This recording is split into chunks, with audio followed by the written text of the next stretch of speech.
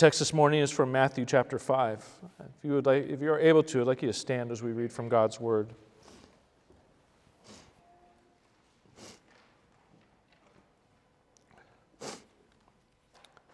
Jesus said, "You are the salt of the earth. But if the salt has lost its taste, how shall its saltiness be restored? It is no longer good for anything except to be thrown out and trampled under people's feet. You are the light of the world. A city set on a hill cannot be hidden. Nor do people light a lamp and put it under a basket, but on a stand, and it gives light to all in the house. In the same way, let your light shine before others, so that they may see your good works and give glory to your Father who is in heaven." Let's pray. Lord, please open your word to us. Please speak to us through your word, to our hearts, to our minds. Strengthen us, encourage us, clarify us for us who we are and what you have called us to do and what you have given us for that task. Pray that you would give me clarity, Lord, as I speak your word, and pray, Lord, that you would build up and equip your people. In Jesus' name we pray. Amen. You may be seated.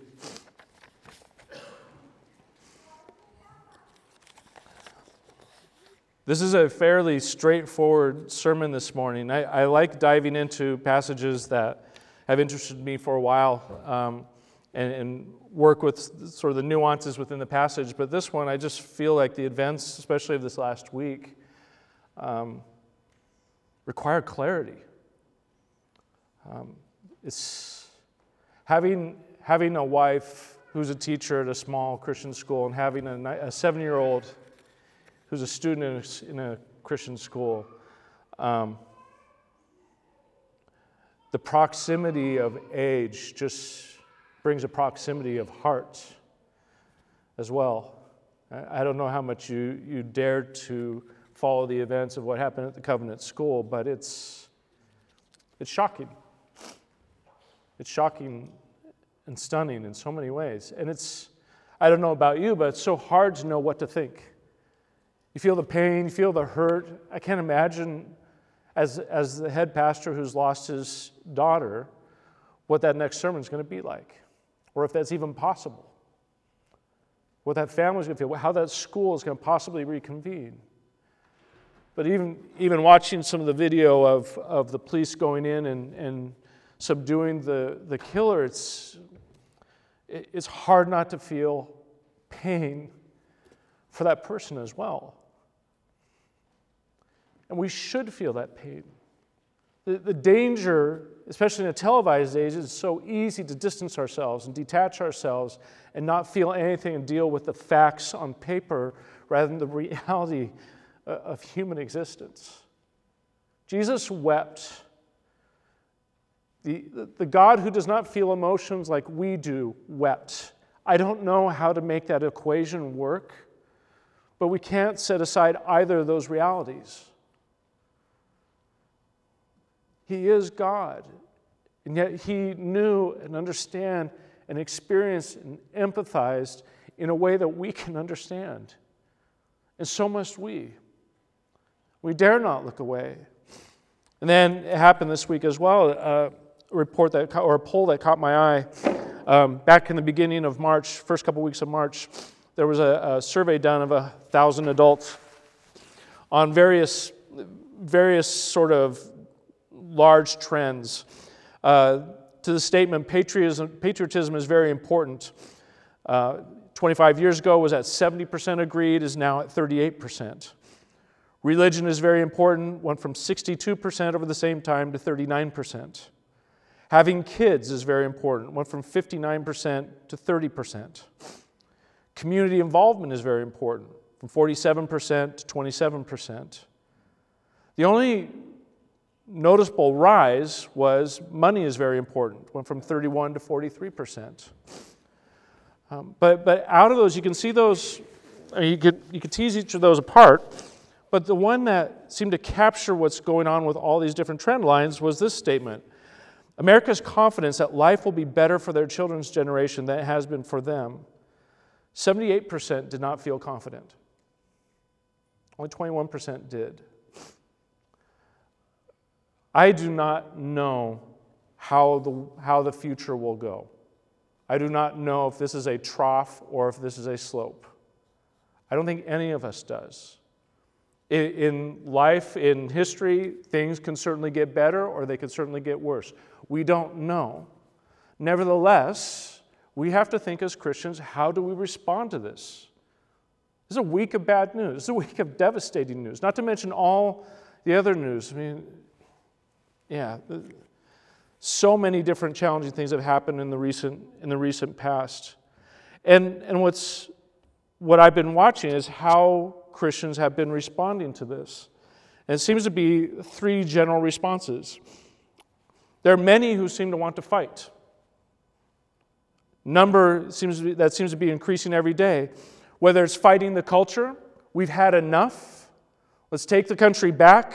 Let's restore it to some version of a former glory, or move forward to some future sort of glory. We are done taking it on the chin. We are done being weak. We are done lacking courage. It's time for us to stand. We are God's people, after all. Look what happened in Scripture when God's people stayed quiet and did not take courage in what they believed. There are some, including some in this group, that don't simply fight the culture, but they also fight the church. They point the finger at the church and say, this is our fault. It's the church that has failed the country, and it's on us. Maybe if the church would get its act together, things would be better. There are problems with both of those. There's significant problems for us if we are called to follow Christ. The same Jesus who said, put down the sword as most needful moment. But also, there are warnings in Scripture about judging your fellow believers harshly.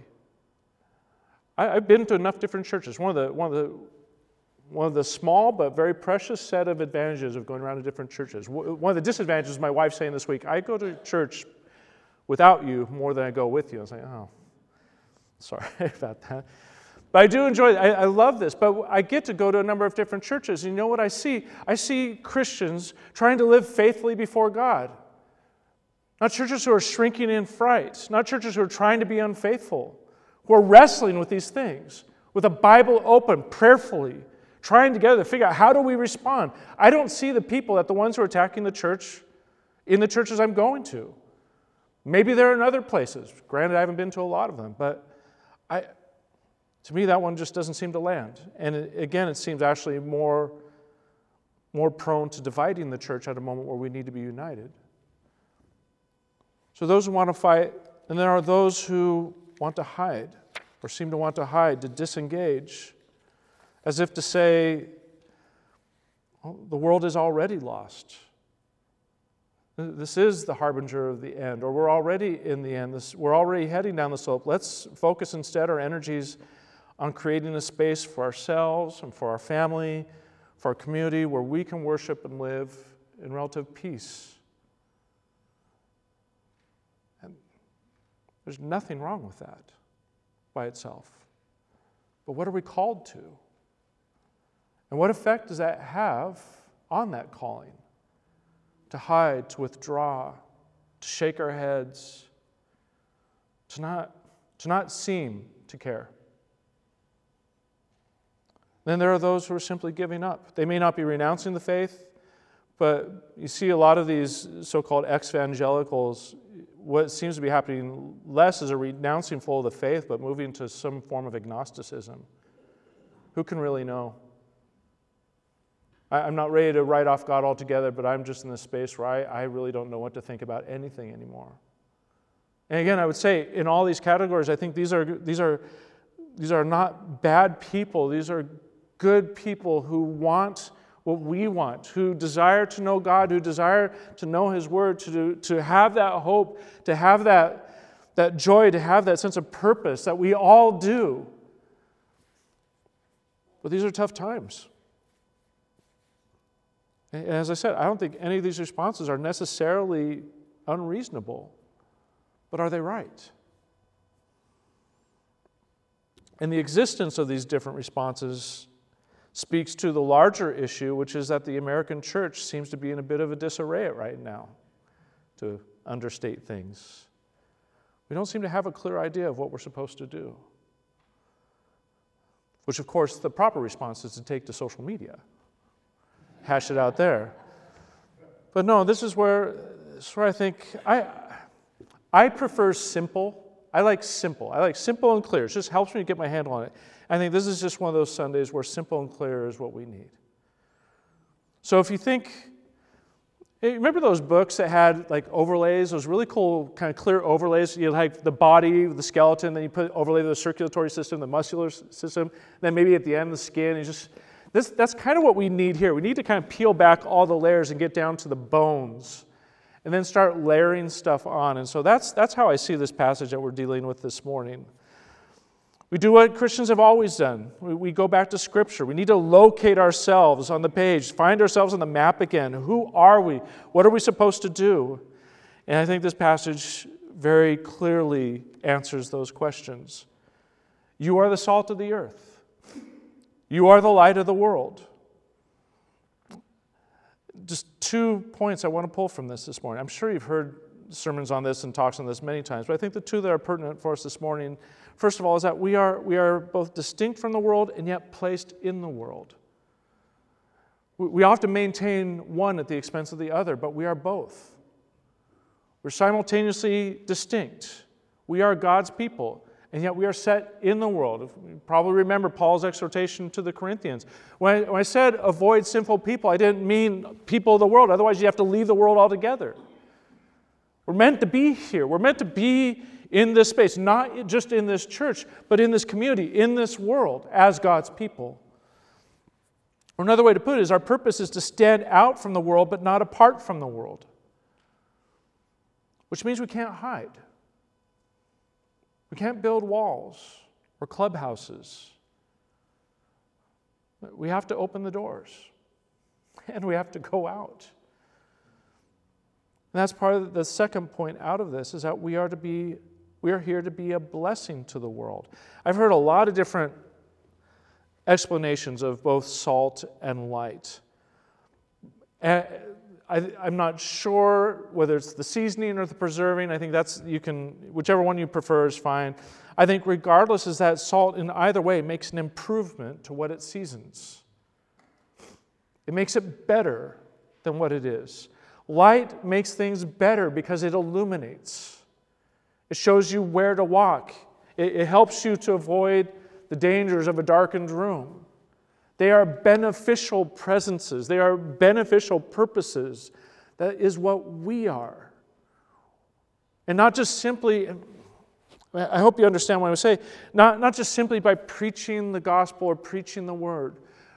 We have, this probably shows my stripes more than anything. I was raised in and part of a slice of evangelicalism where preaching the gospel meant exactly what it says. Here's God, here's sin, here's the problem, here's Jesus and the cross, and then heaven. And those 4 or 5 pieces are the sum of it. And we don't really need to work out everything else, and then we'll just leave it to you to see what the Spirit does with it. And God does do things with that. I don't want to denigrate that at all. But there's so much more for us to say about that. There's so much more. And the thing I said earlier, I like simplicity. In part, I like simplicity because I think we've made the work of living as Christians, of being salt and light, way too complicated. And the reason why I say that is I can imagine that many of you out there is like, okay, I don't know how to do that. I don't know what to say. I don't know what the next step is. And I don't think what Jesus is saying is all that complicated. I don't think you need a PhD thesis on the topic of being salt and light before you can be salt and light. It starts with the very next thing that you do once you leave here. I'll come back to that in a moment. The other thing about these 2 pictures that Jesus uses is that neither one is really exact. You're salt. You're light. What do you do with that?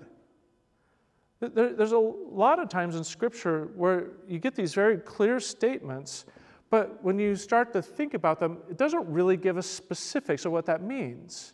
almost as though Jesus meant for us to take that and use our minds to think about, well, where is this then needed? As we leave here this morning, where is salt needed? As we leave here this morning, where is light needed? Where is the need?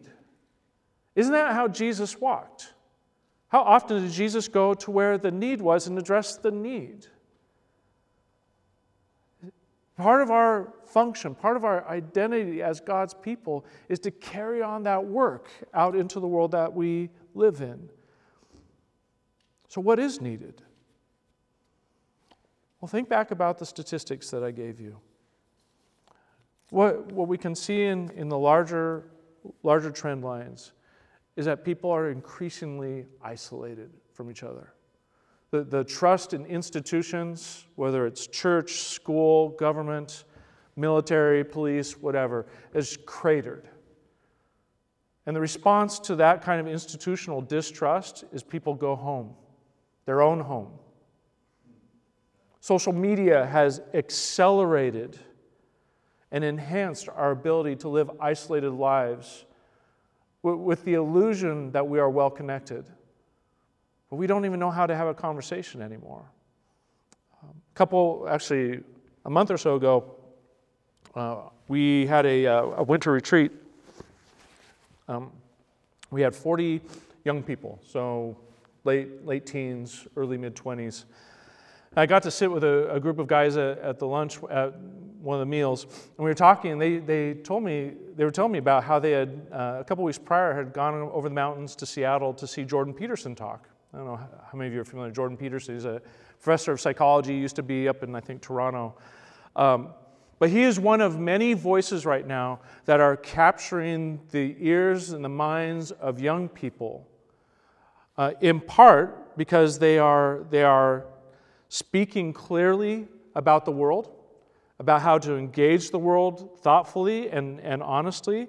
Jordan Peterson has assembled, I don't know if you've heard this yet, but Jordan Peterson has assembled a team of scholars, and they're having an open conversation about the book of Exodus. If you pay a little fee on YouTube, you can watch the whole thing. It's a very Socratic way of opening up the scripture. And these young people I was talking to were just fascinated by this. I had no idea that there was so much in Exodus. Yeah, maybe we didn't either. But they want to know. They're hungry for that. But on top of that, Peterson and others are covering topics that to us we maybe take for granted, like how to deal with pornography, how to talk to a girl, how to clean your room, which sounds silly, but we live in a disconnected age. They simply don't know these things anymore. And that's just kind of second nature to us. We assume wrongly that they know this instinctively, and they don't. Even though we've taught them that, those of us who are parents. But they don't know. They're lost. You know what they hear from the church? What's wrong with you that you don't know these things? But Jordan Peterson says, come. The church, they hear from the church, go away and figure it out, grow up. But these others say, come and we'll show you. You know what's needed? They need relationships. They need people who will listen to them and take them seriously. They need friends. Friendships are dying as an art in the Western world, particularly among men. We are disconnected. We are disengaged. We are lonely. We are hurting. We don't know how to talk to each other anymore. Where's the need? Do Christians know anything about relationships? Oh my goodness. We sing praise to a triune God. We are in relationship with the Father, Son, and Spirit. We are in relationship to each other. We understand marriage as a relationship. I was just listening to someone teach yesterday on the book of Ruth, and Ruth really is a book about relationships, about friendships. of Ruth the Moabite befriending her mother-in-law and caring for her, of Boaz, though he didn't need to, at first as an act of friendship, befriending and taking under his wing Ruth.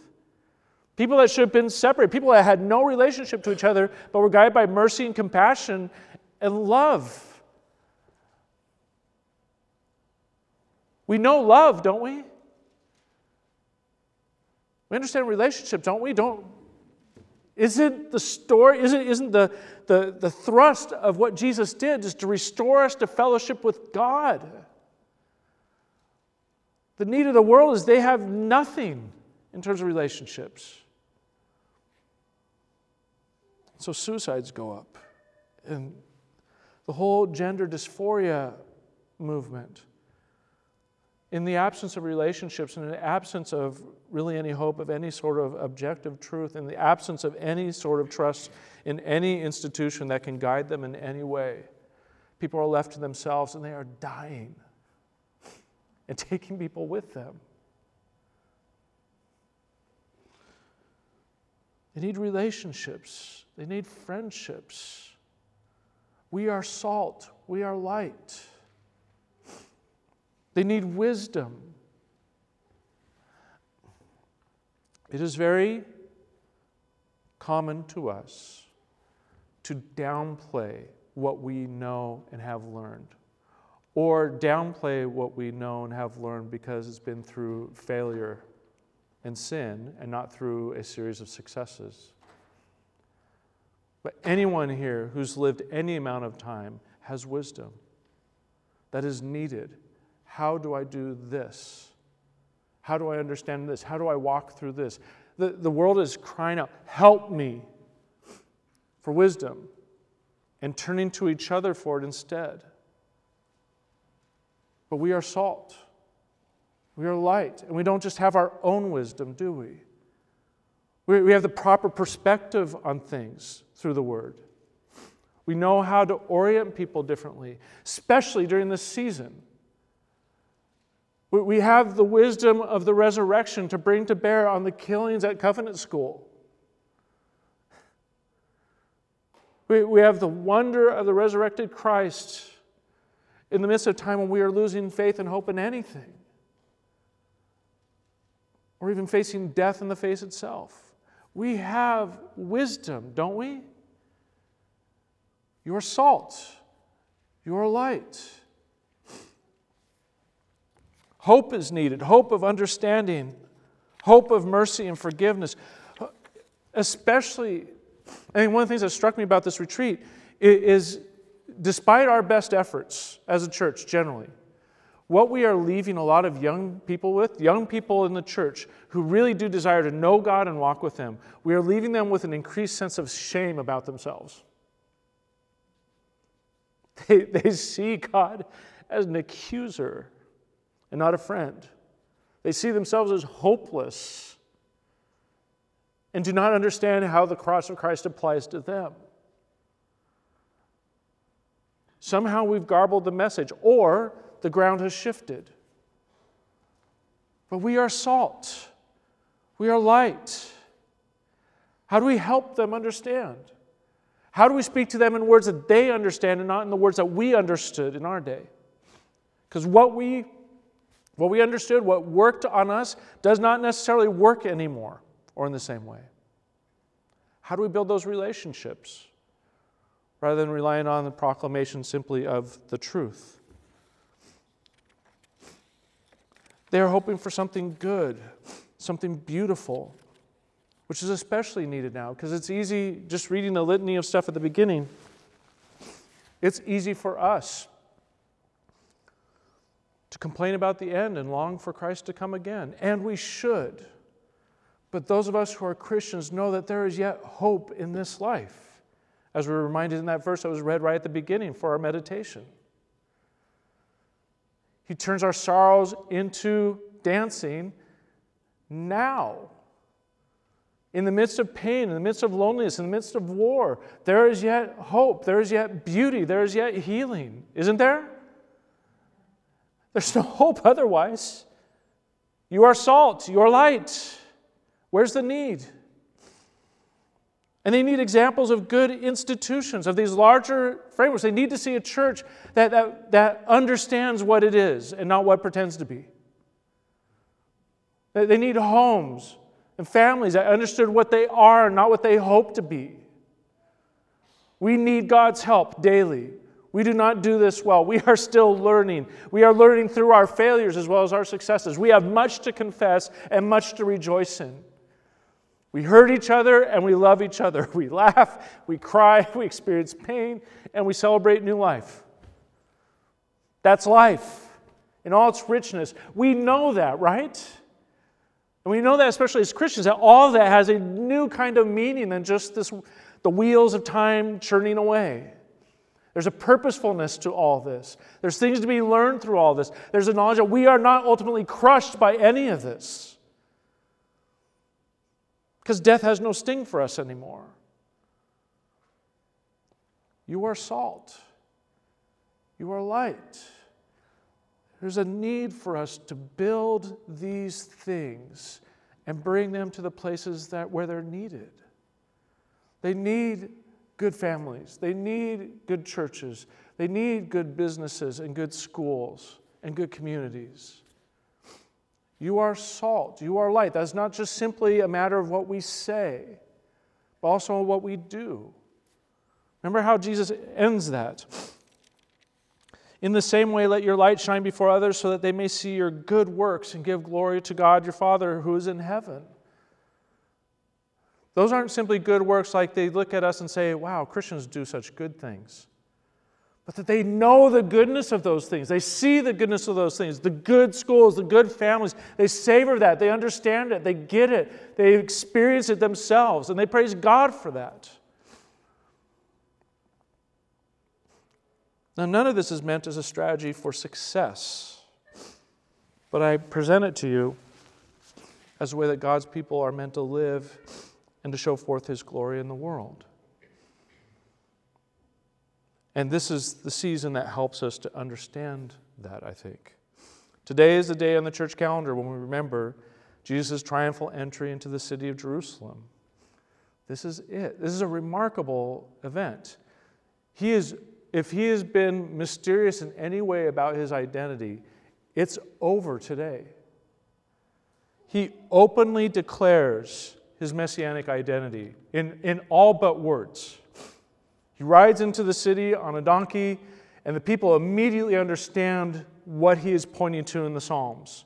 He immediately understands what he is expressing, what he's doing. He didn't accidentally do it, and people found palm branches accidentally, and just all kind of happy accident coming together. There's a deliberateness to all of this in which he's declaring, I'm here.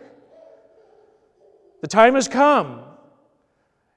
And then to cap that off, goes from there into the temple as if to say the exact same thing. I'm here. Well, who do you think you are? It's my house. Jesus, you're being a little ambiguous here. Get out of my house. Who do you think you are? I mean, all the sort of reflexive questions that could come at that moment, he's answering in his actions, isn't he? There's nothing here that he's, is that what you understood me saying? Sorry, I should have been clearer. He is unambiguous about what he's saying. This is the moment. Imagine that moment for the disciples. Like, this is it. This is the kind of victory that we long for, isn't it? For Jesus to come back, to make everything right, and to deal with all those who are against him, and to bring justice and bring healing and all that stuff. All those feels, as the young people say, must have been felt in that moment for the disciples. It's happening. This is it. The momentum is entirely on Jesus' side and our side too. And yet not everyone bought in. His enemies didn't go away. And before the week is out, he was betrayed by one of his own disciples and arrested and tried and convicted and beaten and killed. It felt like total failure. I hope you read Luke's account again this week of the road to Emmaus. Because there's a point where Jesus is talking with his disciples and don't recognize him. One of them says at one point, it's like, we thought he was the one. You just feel The bottom's dropped out for them. He's gone, and everything that came with him. We have just reset back to zero. We are back where we started. He's gone. Don't you get it? Just go home. And then Sunday came. And his death wasn't the end. He's alive. And if ever there's sort of the moment of mental grinding gears, you could see that with the disciples. Like, what is happening here? Nobody, if they remember his words, they didn't understand them fully. Who could? Who could?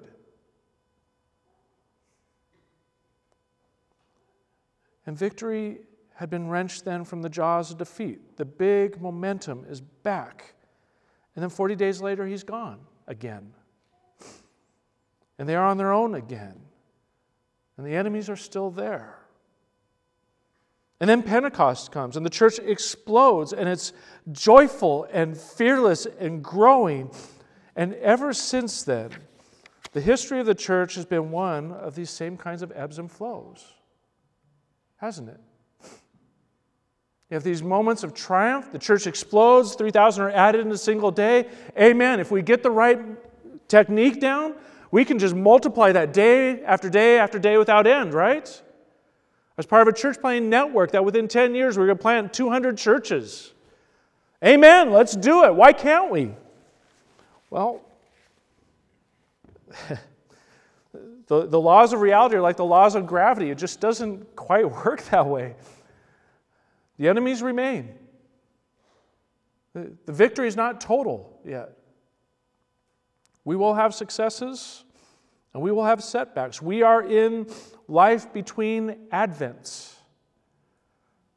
We will do well and we will fail. Many will hear and be saved, and few will hear and be saved. Yet the call remains the same. And the hope remains the same. One day it will be different. That this meal was first celebrated on the night that he was betrayed, leading up to his death, and then his resurrection, with him saying, the next time that we eat this bread and drink this cup will be when I return. Like the big return, the ultimate return, the real feast. No more little cups. We will laugh at these days. Remember when we called this a feast? We all convinced ourselves this is a feast. We all knew it wasn't a feast. Nobody considers this a feast. And we will no longer drink the accursed grape juice again, but good wine and fatty foods and all the good stuff that we were meant to eat that didn't ruin our bodies nowadays. No preservatives, none of that stuff, but good food. At the banquet, with him. And the victory will be total. There'll be no more cycles, right?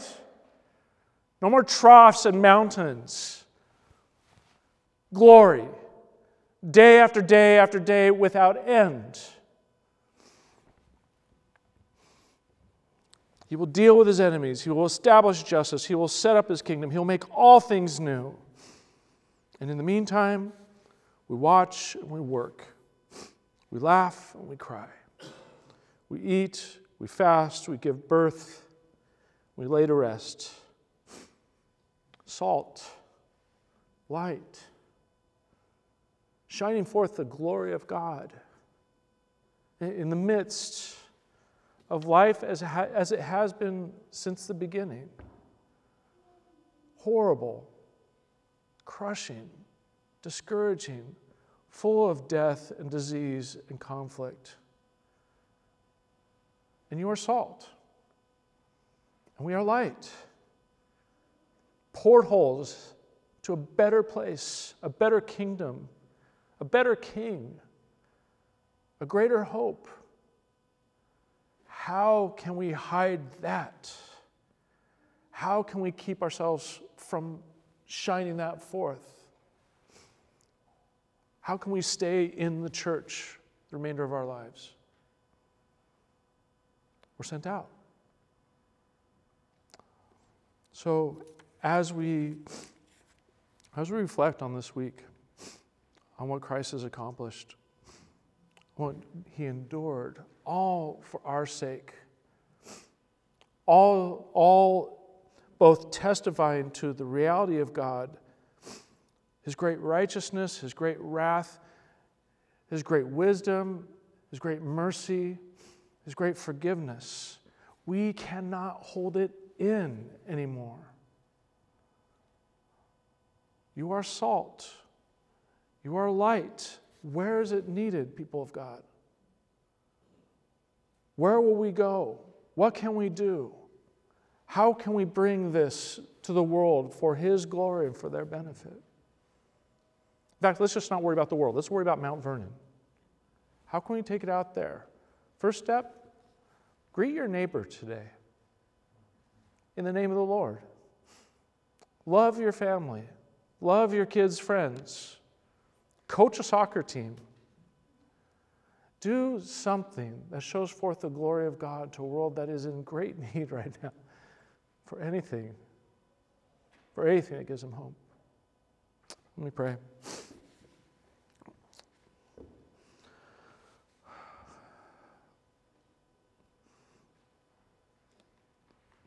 Lord, it's hard to understand why you would use us.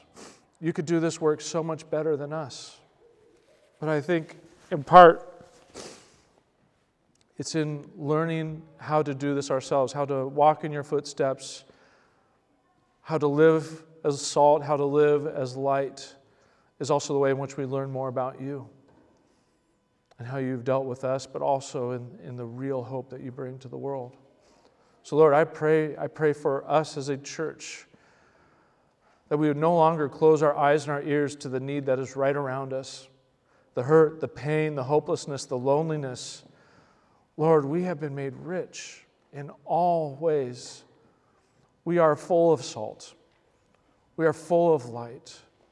May we be a people of love towards those around us, of compassion towards those around us, that you would help us to use our minds, Lord, to build things that benefit a community of people that are otherwise hopelessly lost. That you give us compassion for them, even for the worst of them. Because your mercy, your love, your forgiveness is immeasurable. So, Lord, give us hope in this. Give us energy for this and excitement about this. And may we really claim this as our purpose, as your people, to live this out as we go from here. It's in Jesus' name we pray. Amen. Amen.